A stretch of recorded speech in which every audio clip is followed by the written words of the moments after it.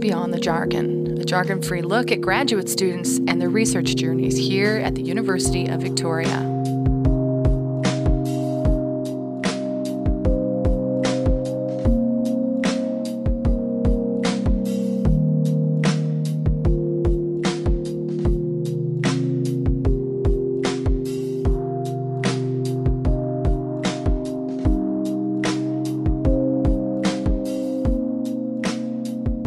Welcome to Beyond the Jargon. Thank you for joining me today. I'm your host, Liz MacArthur, and joining me in the studio is Dandan Huang. Thank you for being here today. Thank you for having me. I know you're doing your PhD in computer-human interaction. Is that correct? It's in computer science department, but the field we call human-computer interaction. And so what does that mean exactly? I guess I feel like it's more complicated than just me typing into the keyboard and getting my computer to do things. Well, actually, I would say it's kind of like overlap between the computer science domain and the psychology domain. Sometimes we deal with some social interaction as well. Mm-hmm. So the focus of our work is to say how people interact with the technology side. Mm-hmm.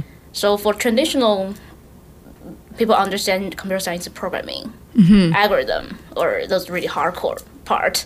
And traditionally in psychology, it's like what happened inside of like the person. Mm-hmm. So we are trying to say, okay, what is the gap between these two parts? How we connect these two parts, like bridge these two parts. How people interact computer, interact any information system. Mm-hmm. And then in that way, we could design better systems or design better tools for people use. Mm-hmm. That's really interesting, the designing better systems and better tools. I last summer was reading a lot about the future of things like smartphones and stuff like that, and people critiquing how it's just like your finger tapping things and wanting it to be maybe a different experience for people, like involving, I don't know, I don't even know, but they were critiquing that even though we have very sophisticated looking things, often it is just that finger tapping a glass screen. Mm-hmm. Is that something that you're thinking about when you're thinking about better systems for people? Well, for example, there are two kinds of input parts in terms of smartphone. One is physical board, like the BlackBerry things, and one is a touch board. And we could say, okay, which way people would be more efficient in terms of input, for example, input messages, sentences, and which way people would feel like more fun. Because like in terms of different tasks, people want to type in email more efficiently. But on the other hand, people want to play with some games like the Angry Bird or Flatbird or something. They would like trying to have some fun with the mobile device as well. Okay, so you're looking at both efficiency and like enjoyable. Well, it's like all the aspects of the technology part. Mm-hmm. So it's not just for efficiency or just for fun. Because it depends on the task as well and depends on the context as well. Mm-hmm. So currently, the project I'm working on is for people how to use. Well, now people can access more and more data of their own. Mm-hmm. For example, they use smartphone to collect physical activities, and people could access to the meter data at home. So with what we want to see, how we design tools, particularly for visualization tools for people to understand their own data. Say, okay, I didn't do enough exercise today. What I'm supposed to do, maybe go to gym tomorrow, or if you sit in front of computer for a long time, maybe I should get up and get stretch. Mm-hmm. How did you become interested in all of this? Do you have a computer science background or psychology background? Actually, my undergrads was in engineering. Deal with like the circuit, network algorithm or things like that. And then I realized, okay, it's more like something inside of a black box, but I want to see actually what this does for people, like how people use our work. So then I heard of this field, human-computer interaction, back in 2008. Mm-hmm. So I said, oh, this is what I want to do. Right. So I talked to my supervisor and say, I want to switch to this field. Has computer human-computer interaction been going on for a long time. I feel like this is probably something that we've wondered about as long as we've had computers, but maybe something that's getting more and more important to us as computers become more and more integrated into our lives. Actually, the field has really long story, has really long history already, but it's getting more important in the recent maybe 10 years. Start in early 2000, and people can start focus on this field, because something seems like ignored but become more and more important. So you started off in engineering. Did you take any time off in between your undergrad and then going to graduate school? Not really. Actually, I took some time off between my master and PhD. Okay. And what did you do your master's in? Was that in human-computer interaction? The first year of my master was in network stuff, more close to the engineering part. And then the second year and third year, I switched to the human-computer interaction. And then, so you finished your master's and then you took some time off and started your PhD? Yeah. Right. What did you do in the meantime? I worked in the industry for a while. Did that enhance your understanding or change your ideas about what you were doing? Because I feel like working in the industry and research can often be quite different. Yeah, because I feel like I need some real world experience. I cannot just hide in school for the rest of the life. At least I need real world experience. So I went to the industry, and I also want to see what the research is like in the industry part. So were you working for a computer firm, or what were you doing? I worked as the development part for a while, and then I worked as interaction designer and user researcher for a while as well. And what was it like? What is the difference? Is it similar to working in the academy, or? Totally different, Yeah. I would say. In what way? The way people organize the work, they really have hard time flow, and also the process and protocol you have to follow, which is different from academia part. Did you do your undergrad here at UVic? No, I did my master here. Oh, okay. Where did you go to school before? China. And were you working in Canada or in China when you were taking your time off? In both? Yeah. Okay. Is there a different approach in China or here on the West Coast? We're sort of in a techie part of the country, I feel like, but I feel like Asia is always sort of breaking new ground with electronics and stuff like that. Do you see a difference between the two countries or the research that's being focused on? Well, in terms of the field I'm working on, actually it's not too much differences. Maybe people handle the workflow would be slightly different, but the main part would be pretty much the same. How we run user study and how we conduct the design process pretty much follow the same process. Right. Do you have an end goal of what you want to accomplish or see? Are there things in human-computer interaction that you want to see change? Because now I feel like there is some gap between the academia and industry. Because from my part, this is cool. Well, we did something cool. We designed some really cool tools.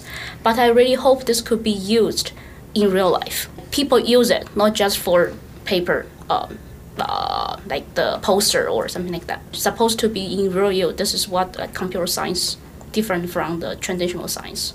And the project I'm working now is more focused on lower the adoption cost, the adoption cost technology part. So we're trying to find out what would be the efficient way to make the technology more accessible for everyday people, not just for researchers or domain experts.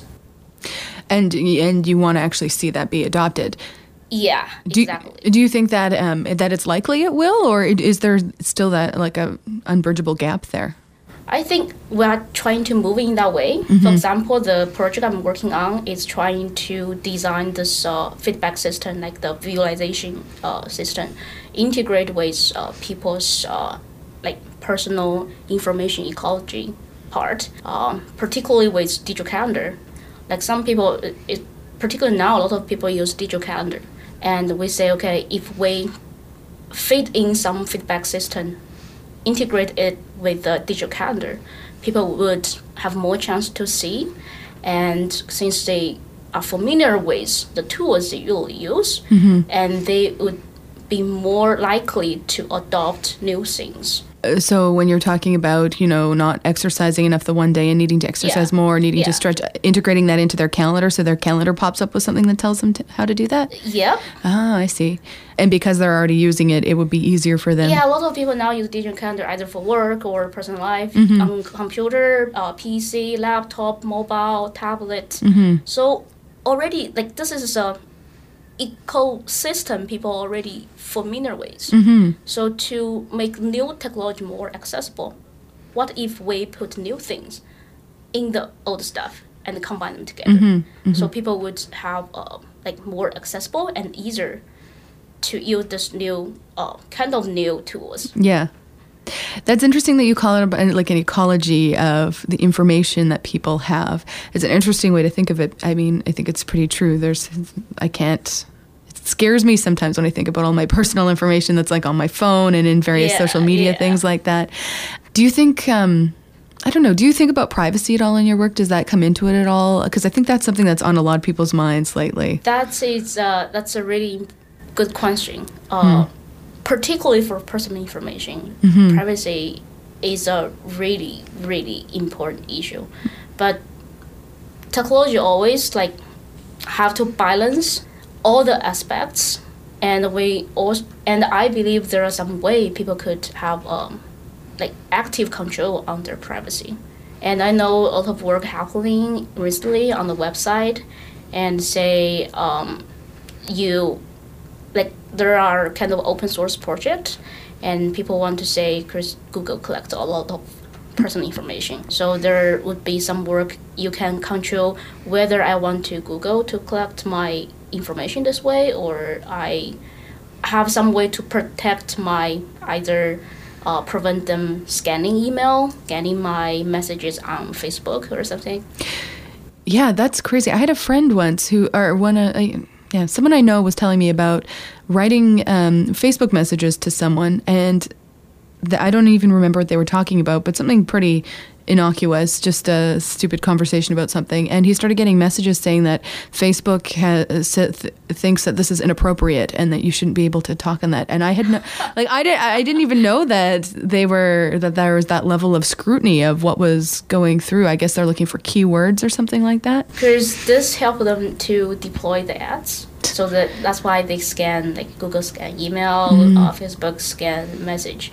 But there are something happening now. People trying to have some focus on this part, while trying to say how we protect our privacy actively, even we using their service. But there is a way, technically, we can solve this problem. As somebody who, you have a fairly deep knowledge of this kind of stuff, do you ever shake your head at the way people share stuff online, or do you use social media and stuff like that, or are you sort of unplugged? I'm not really addictive to social network. For example, I check Facebook maybe once a month. Right? Oh, wow.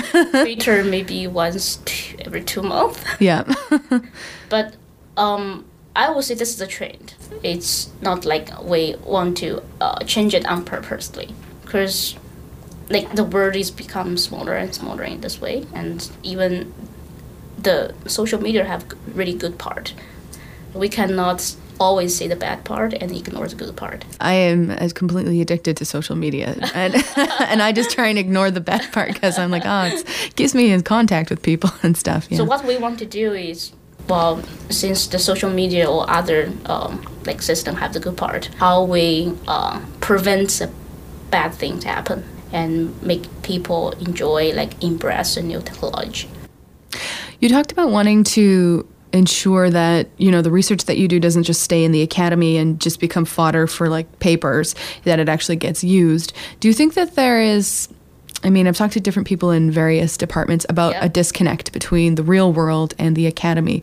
Do you think that that's a problem? And if so, is it getting solved gradually within your department? Compared to traditional science, computer science maybe has advantage in this way. We are designing something really close to the real life issues or trying to save the real life problems. But I think it's based on the nature of academia, the focus of the academia. So we're trying to design some new approach, new, say, visualization, new method.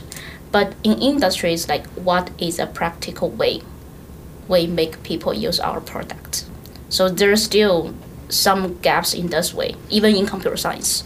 Yeah, you're part of a specific lab within computer science, right? Yep. What is that lab and who works in it? And can you tell me a little bit about what's going on there? First, we don't wear a white robe. Right? So the lab part, it's a research lab, and we more deal with interaction design, interface design part. So there are some interesting devices in our lab. Like there are two giant tabletop, which is like multi-touch surfacing. Oh, whoa! So what does that mean? It seems like the Microsoft Surface, the giant table you can play with multi-touch interaction. So like a giant tablet kind of thing? Yeah, but much larger. Mm-hmm. Like a table, whole table. Yeah, like a ping pong table. Wow. Pretty much, yeah. And what do you do with that? But previously, like 2 years ago, I designed a more like the music player. Like for example, people in party, they trying to say, okay, what music we're supposed to play with for the party. And I use some like data mining algorithm and approach to find out the similarity of different music. And so when the music display on the table, it would group by similarity. So say in the party, people want to play one music and another people don't want to make all people unhappy, so we choose the similar one.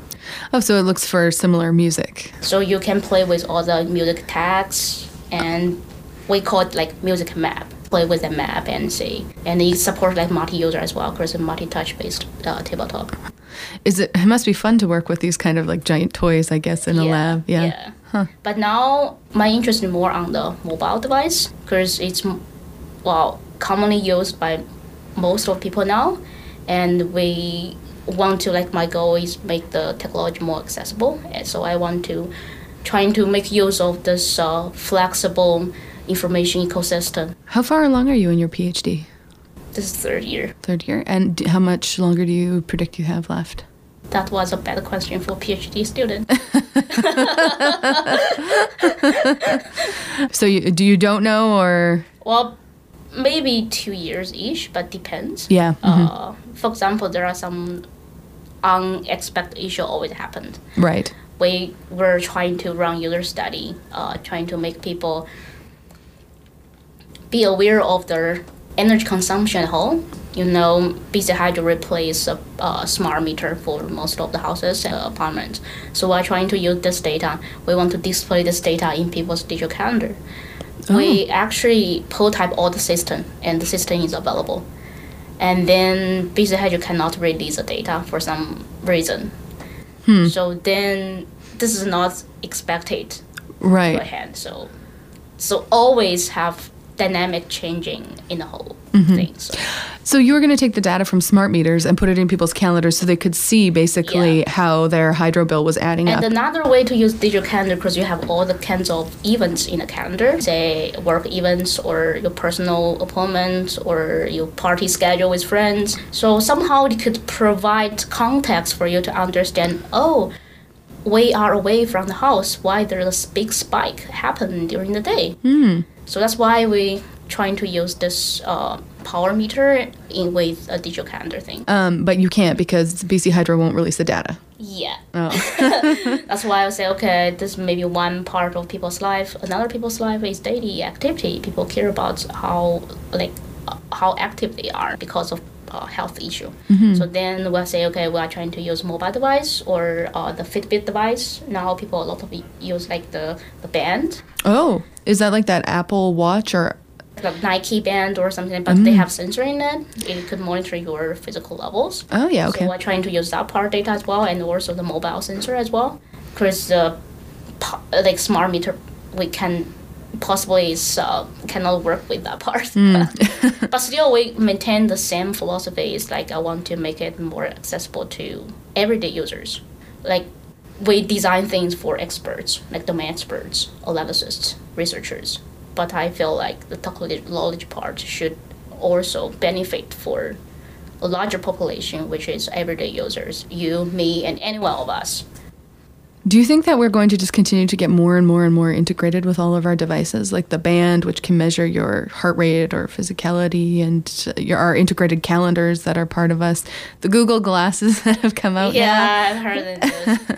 And do you think it will just continue to become more and more integrated, or are people going to be fatigued eventually of having everything so, I don't know, monitored? Well, I think the fatigue is not because we have so many ways to monitor ourselves. We have a lot of data. Actually, that's not a big issue. The big issue is now we have a lot of data.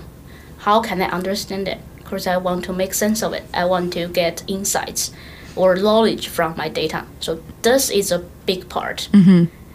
And of course, people want to say all the aspects of the data. But our work is like how to make it easy for people to understand, okay, why this happened, what I can do with myself. And what are parts of the data are actually useful, I guess. Yeah, and then I can make maybe better decision. So we sort of touched on your lab. I'm really interested in it. It sounds fascinating. Are there a lot of you working on similar projects within there? I would say like diversity of projects. For me, I'm working on the like personal assistant, personal visualization, and another people working on possibly like the designing schedules for like C-SPAN, the ferry. I have a few people working on design, like the visualization system for intelligence analysis. Intelligence analysis. Like for the government, like FBI. Oh, thing. I see. Yeah. Ah, interesting. Yeah. Wow, fascinating stuff. What do you think you'll do when you're done your PhD? Do you plan on staying and doing academic research or going back into working into industry? Oh, it depends on the opportunity. I enjoy research, but I also want to see the value of the research in the real world. So probably balance between these two parts, I would say. Now, you mentioned that you had been working in industry before. Did you ever get to see something that you designed or worked on actually become integrated in stuff that people use every day? Actually, we did some project with a bank in Vancouver and trying to replace their old workflow, actually, which costs a lot of time. Like usually in a business world, people submit like Excel that Excel does, and there would be a lot of people trying to put all the Excel together and combine all the data. So what we did is we designed some BI system, so people directly can use the system to input all the business figures, and in the business meeting they can pull out the data right away. Don't have to integrate like thousands of Excel. Right. Which, yes, probably is very time-consuming and difficult. Interesting. It must feel good to actually see the stuff you do get used. Yeah, absolutely, yeah. All right, I want to thank you so much for coming in today and talking to me about your research. Thanks too. Thank you for listening to Beyond the Jargon. If you want to listen again, visit our website, cfuv.uvic.ca. The music you heard today is from Solar Mass Collective Volume 2, the song BOC by Kimchi Kitty.